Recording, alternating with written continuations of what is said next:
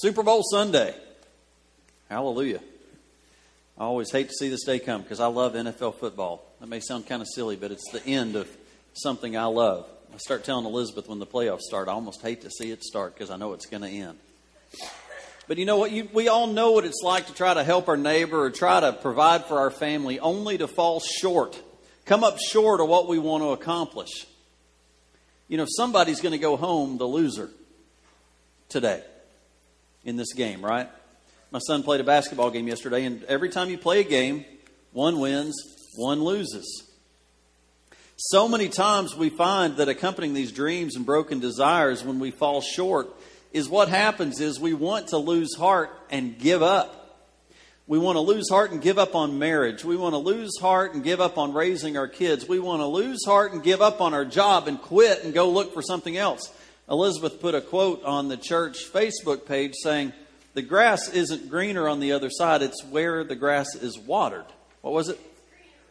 It's greener where you water. That is good. Take care of what you got. It'll be green. It's what God has already provided. God's wanting to bless what He's provided. God's wanting to bless you right where you are, not where you want to be, not where you think it looks better. No, if you'll water your grass, it'll grow. So in our failures, getting through our failures, everybody has failures. You got to be able to pick yourself up and continue. It's a fact that no man or woman has ever achieved anything great without falling down at some point. We watched a movie last night called Secretariat that showed a horse being born. And, you know, within a few minutes of a horse being born, they get up and walk. But they fall down. But they get back up. They fall down. They get back up. Watch a child learning to walk. They will fall down. Just get ready. It's not the end of the world. They're going to fall down. But they're going to get back up. They're not going to quit. Somehow we come out of the womb ready to go. Let me walk. Put me down, Mama, so I can walk.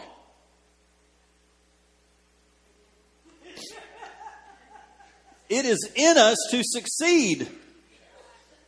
We've got to learn to be okay with failure. And failure's not okay. We don't want to just be content with failure. We want to learn from our failure. 2 Kings, we started looking at this last week. Let's go through this again real quickly if you don't mind. Elisha, this powerful prophet, all these young preachers and prophets were following him around. You remember, he's the one that received a double portion when Elijah was taken up into heaven. Elisha received a double portion. He hung in there with him, and they had started a prophet school. Elisha has this power of God on him, and he started this prophet school, and it's grown so much that they've got to expand. Let's go to the story. We're going to look at it again right here. Now Elisha, the sons of the prophet, the sons of the prophet said to Elisha, "Behold, now the place before you where we are living is too limited for us. Living is too limited for us." Verse 2. "Please let us go to the Jordan, and each of us take from there a beam, and so let us make a place for ourselves where we may live." So he said, "Go." Verse 3. Then one said, "Please be willing to go with your servants." And he answered, "I shall go." So he went with them, and when he came to the Jordan, they cut down trees. But as one was felling a beam, the axe head fell into the water, and he cried out and said, "Alas, my master, for it was borrowed." Verse 6. Then the man of God said, "Where did it fall?" And he showed him the place, and he cut off the stick and threw it in there and made the iron float. Then he said, "Take it up for yourself." So he put out his hand and he took it. Again, if you remember, those days and these days aren't quite the same. You mess up something that you've borrowed, you'd be in some pretty serious trouble. But we started to look right here at this example. You know, the funny thing is in this story, this man is working for the Lord. Right? They are building something for the Lord. They are working with the prophet. They're doing everything right. The man of God saying, "Yeah, let's go and let's do this. Let's all work together. Let's stay together." And they're working. And all of a sudden, the axe head falls off. Now, I said this last week. If you ever slung an axe where the axe head comes loose and it'll fall off the handle. Has anybody ever done that? I have. It's one of those things where you hold it up. If you hold it up too long, it'll come down and hit your hands.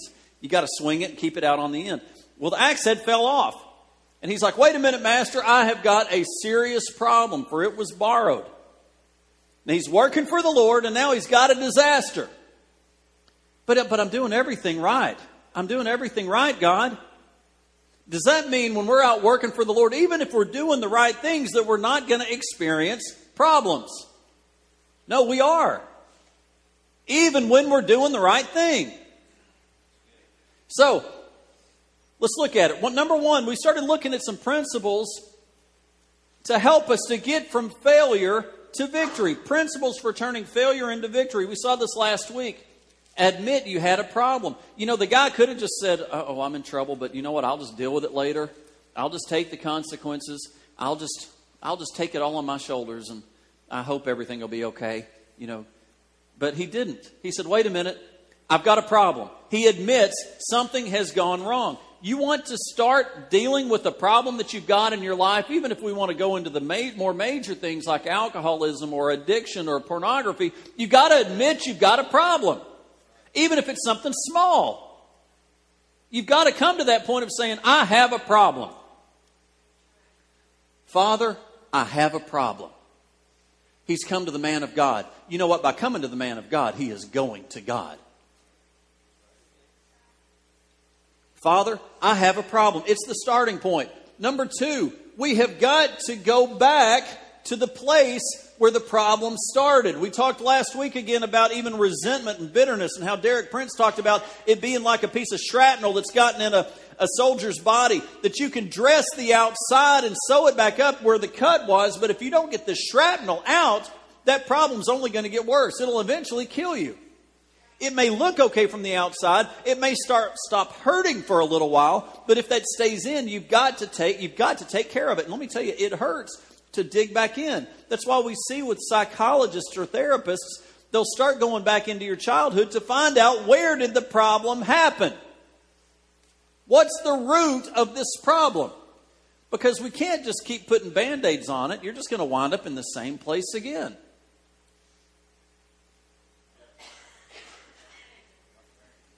That's why in marriage, if you don't deal with your issues, you'll just get divorced and get remarried again, and you'll be at the same place again because you've got those issues still. Deal with those issues. You've got to go back where the problem started. Do you remember when the servant came up to Elisha and said, wait, master, this has happened. What did Elisha say? Where did it fall? Let's go back there. And you know what the servant did? Where did it fall? He said, right over there. So he took him back to where the problem started. We need to take a close look at where the problems began. It's a painful process. But understand how to turn failure into victory. We've got to go back. Number 3. We have got to apply the cross of Christ.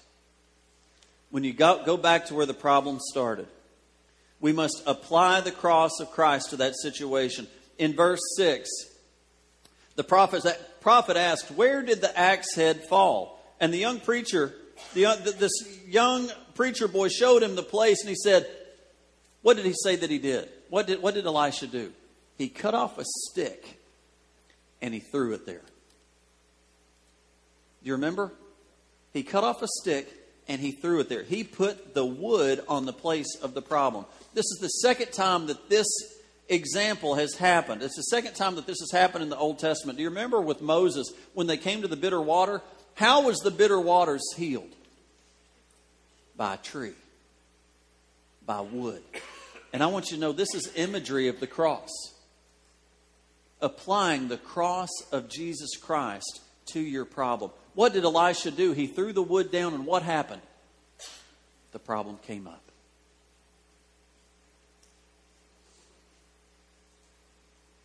The problem came up. Moses said, put a tree in there. And when he did, what happened to the water? It got sweet. They could drink it again. And they became fertile again. You know, in my 10 years of ministry, I've observed that when I teach the truth of God and you come to the cross of Christ, a miraculous change happens in your life that only God can do. It's nothing that I can do. Only God can do it. And the only reason that I'm here as your pastor is because I know that God can do for people when they finally turn their life over to Him and apply the cross of Jesus to their situation. I know what God can do. That's the only way I can stand here, is because of my hope in Jesus Christ. And that when you come up here with so many problems, and let me tell you, we all have them, there's hope. There's hope. We've just got to apply the wood to it. For some of you, the only reason you've got a marriage together is because of the wood, because of the cross has been applied to it. If you hadn't placed Christ in the middle of your marriage, you would not be sitting here. Let's look at this just for a moment. What does the blood of Jesus do for us? And I want to encourage you over the next few weeks, this is where we're going to focus, is on the blood of Jesus. What does the blood of Jesus provide for us? Number one, it provides forgiveness and salvation. The hope of eternal life. When that blood of Jesus is applied to your life, your name is written in heaven. And salvation is not just a one-time experience. How many knows you need to be saved more than once in your life? I don't mean about coming to the cross and giving your heart to Jesus, but I need rescued regularly. I need the cross of Jesus. I need that blood sprinkled over my doorpost and lintel daily. Daily. Do you know the blood of Jesus is there for ours to access regularly? That when I sin, when I fall short, I can apply the blood of Jesus right then. I don't have to wait for a goose pimple. I don't have to wait for the right moment in my mind. I can do it right now. Where you are right now and what you've walked in here with, these problems that you've walked in here with, it is time to plead the blood of Jesus. What is that? It's not pleading, God, my case. God, I'm innocent. God, me. Nope. It's not even pleading innocence, because you're not innocent. That's part of admitting the problem. I'm not innocent. I'm deserving of where I am. But I plead the blood of Jesus that cleanses me of all unrighteousness. It's the only thing that can make me clean. Yet it is mine to claim. It doesn't say if you did these sins, you can't claim the blood of Jesus. It doesn't say if you've just failed and you're just a big loser, you can't claim the blood of Jesus. No, we can confess our sins one to another. If we'll confess our sins, He is faithful and just to forgive us of our sin. It's not based on you, it's based on Him and His blood. He's provided His blood for our cleansing. But what also does the blood of Jesus provide for us? It continually acts on our relationship with Him. Do you know the blood is constantly talking for you? The blood speaks for you. It's speaking on your behalf. We're going to be singing in the next few weeks a song that we used to sing, Nothing But the Blood, the new version. Your blood speaks a better name. It speaks in my defense. It speaks for me. Jesus Christ sits at the right hand of the Father making intercession for you. Jesus is sitting next to the Father saying, do you remember Him? I'm here to talk to you about Him and how He needs your help. I've given my blood, my life for that person, for her. Father, they need help. Give them help.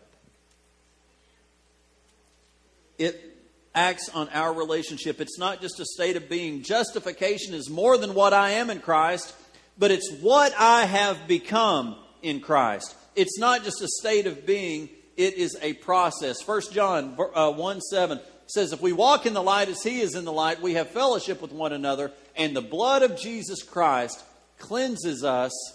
Did I not get it all? Cleanses us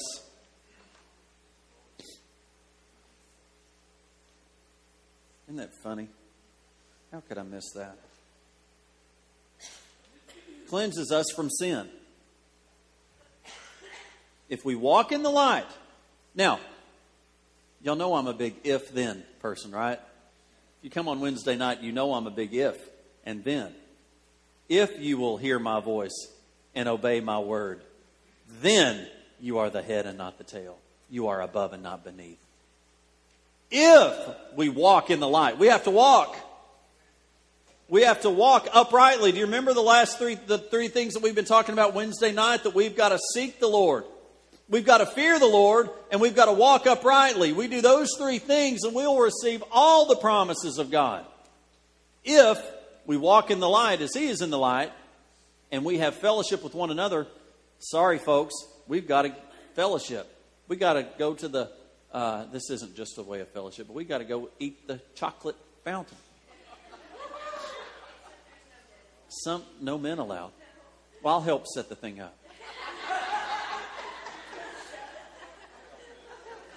David will help me.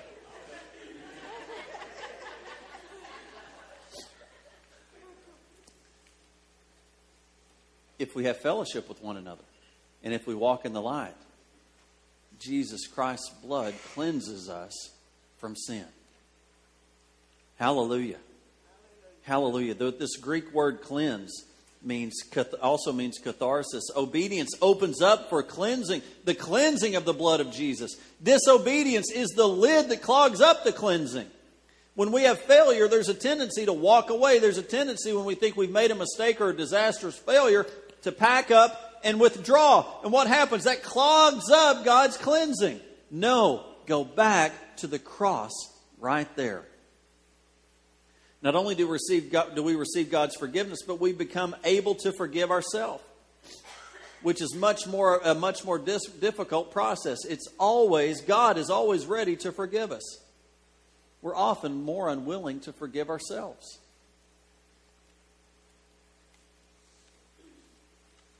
So we apply the cross, and then what do? We expect a miracle. Church, I want you to know I'm praying for breakthrough in your life. Elizabeth and I are praying for breakthrough in your life. We are praying for a miracle. Expect a miracle. You know, when Elisha threw the wood in the stream, Elisha expected a response. He did not throw that out there just in hoping, well, maybe something will happen. Nope, I think he knew it. He completely expected when he put this out and he put his faith out and he put his faith to work, he was going to see it. With man, it's impossible. With God, possible. How many times do we see God come into our failures and do miracles for us that we can't understand or figure out in our own strength? If you look at some of the great men of the Bible, Abraham was called a friend of God. Jacob was called a prince of God. Moses spoke to God face to face. David was a man after God's own heart. Jesus loved Peter so much that one day he said, I'll give you the keys of heaven and on earth. And Paul was God's chosen instrument. But great men of God had two things in common. Great men of God had two things in common. Number one, they were greatly used by God. Right? Everybody knows about Peter and Paul and Abraham and Moses and David. They're household names in the book in the Bible. But what else? They all failed God desperately. They all failed God. How? Abraham lied. Jacob was deceitful. Moses killed an Egyptian. David committed adultery and murder. Peter denied the Lord at a crucial time. And Paul was a murderer. Look at David and Saul. Saul died in disgrace. David died with honor. David died in glory, yet they both failed God. In fact, if you really wanted to weigh the sins, in our day, we would maybe think David's sins were worse. Saul had pride and jealousy, but David committed adultery and murder. What's the difference? It was their response to the failure. Saul fell in disgrace, but David repented. He turned to God. He asked for forgiveness, and he came back to the Father. It wasn't their problem that was their problem. It was their response to the problem. And then finally, principles for reaching victory.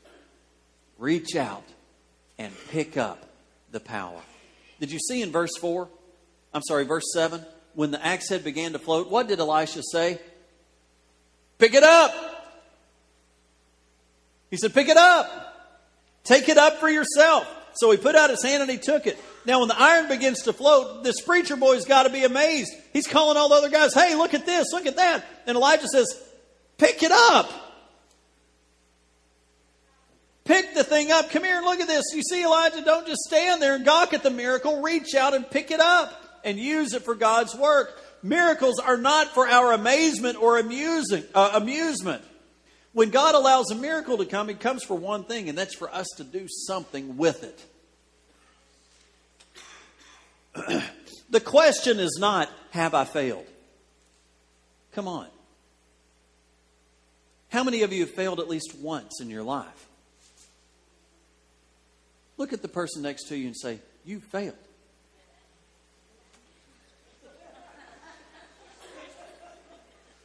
Don't be afraid. They know. The question is, will I choose to continue failing? Will I wallow in this failure? You see, if we're going to go from failure to victory, you've got to realize that you're going to fail. If you intend to do something great for God, you're going to experience problems. The Christian life is not problem-free. Instead, it is a victorious life in spite of the problems. Now, let me just give you a couple examples as I close. In 1902, the Atlantic Monthly Poetry editor returned a batch of poems to a 28-year-old poet with this note. It says, "Our magazine has no room for your poetry." And Robert Frost received his poems back. In 1905, at the University of Bern, a PhD applicant flunked his dissertation when his mentor wrote these words, "Your dissertation is not relevant." And Albert Einstein flunked. In 1894, an English teacher in Harrow, England, wrote a 16-year-old's grade card, "You have a conspicuous lack of success." And the top of that card was Winston Churchill. The opening day of the 54 baseball season, the Cincinnati Reds played Milwaukee Braves. Jim Greengrass was 4 for 4 that day. All 4 trips to the plate were doubles. And the headlines talked about his rookie's opening game. But there was another rookie on the Milwaukee Braves who was 0 for 5 that day. No hits. But when he retired, everyone remembered Hank Aaron as being one of the greatest home run hitters ever.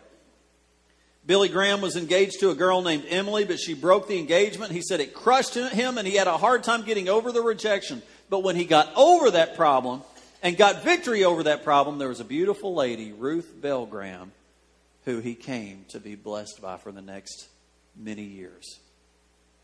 Michael Jordan was cut from his freshman basketball team.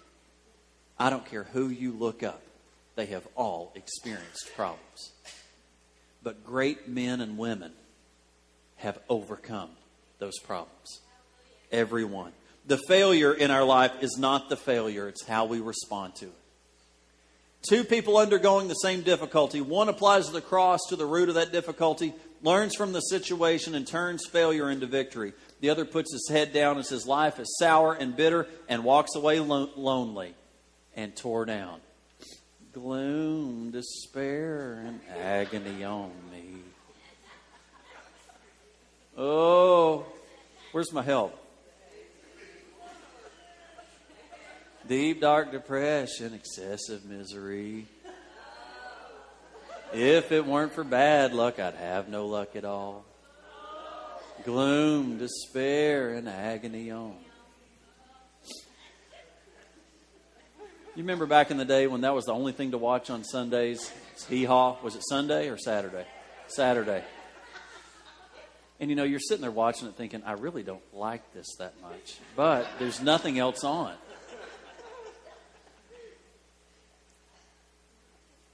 I was thankful to have just something to watch that wasn't the news as a child. But man, that just about stretched me to a point that I couldn't.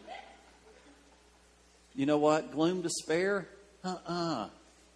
Let's go. Give it to the Lord. Start seeking the Lord in your problems and get breakthrough. I want you to know as the pastors of this church, pastors' wives, families, we are praying for you. We are believing for your breakthrough. It's time for you to start believing. Amen? Y'all stand up with me. Father, we just ask for breakthrough right now in the name of Jesus.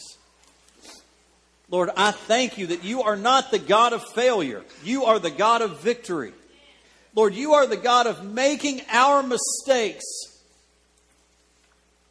Your word says that you work all things out for good. That you're able to work our failures into good. We can't see that in the midst of our failures, Lord. But Lord, help us to apply the wood, to apply the cross of Jesus Christ, to come back to the cross and say, Lord God, I have blown it. Forgive me and help me. Master, the axe head has fallen off and it's borrowed. I am in horrible shape. I can't face tomorrow without that axe head. I need your help.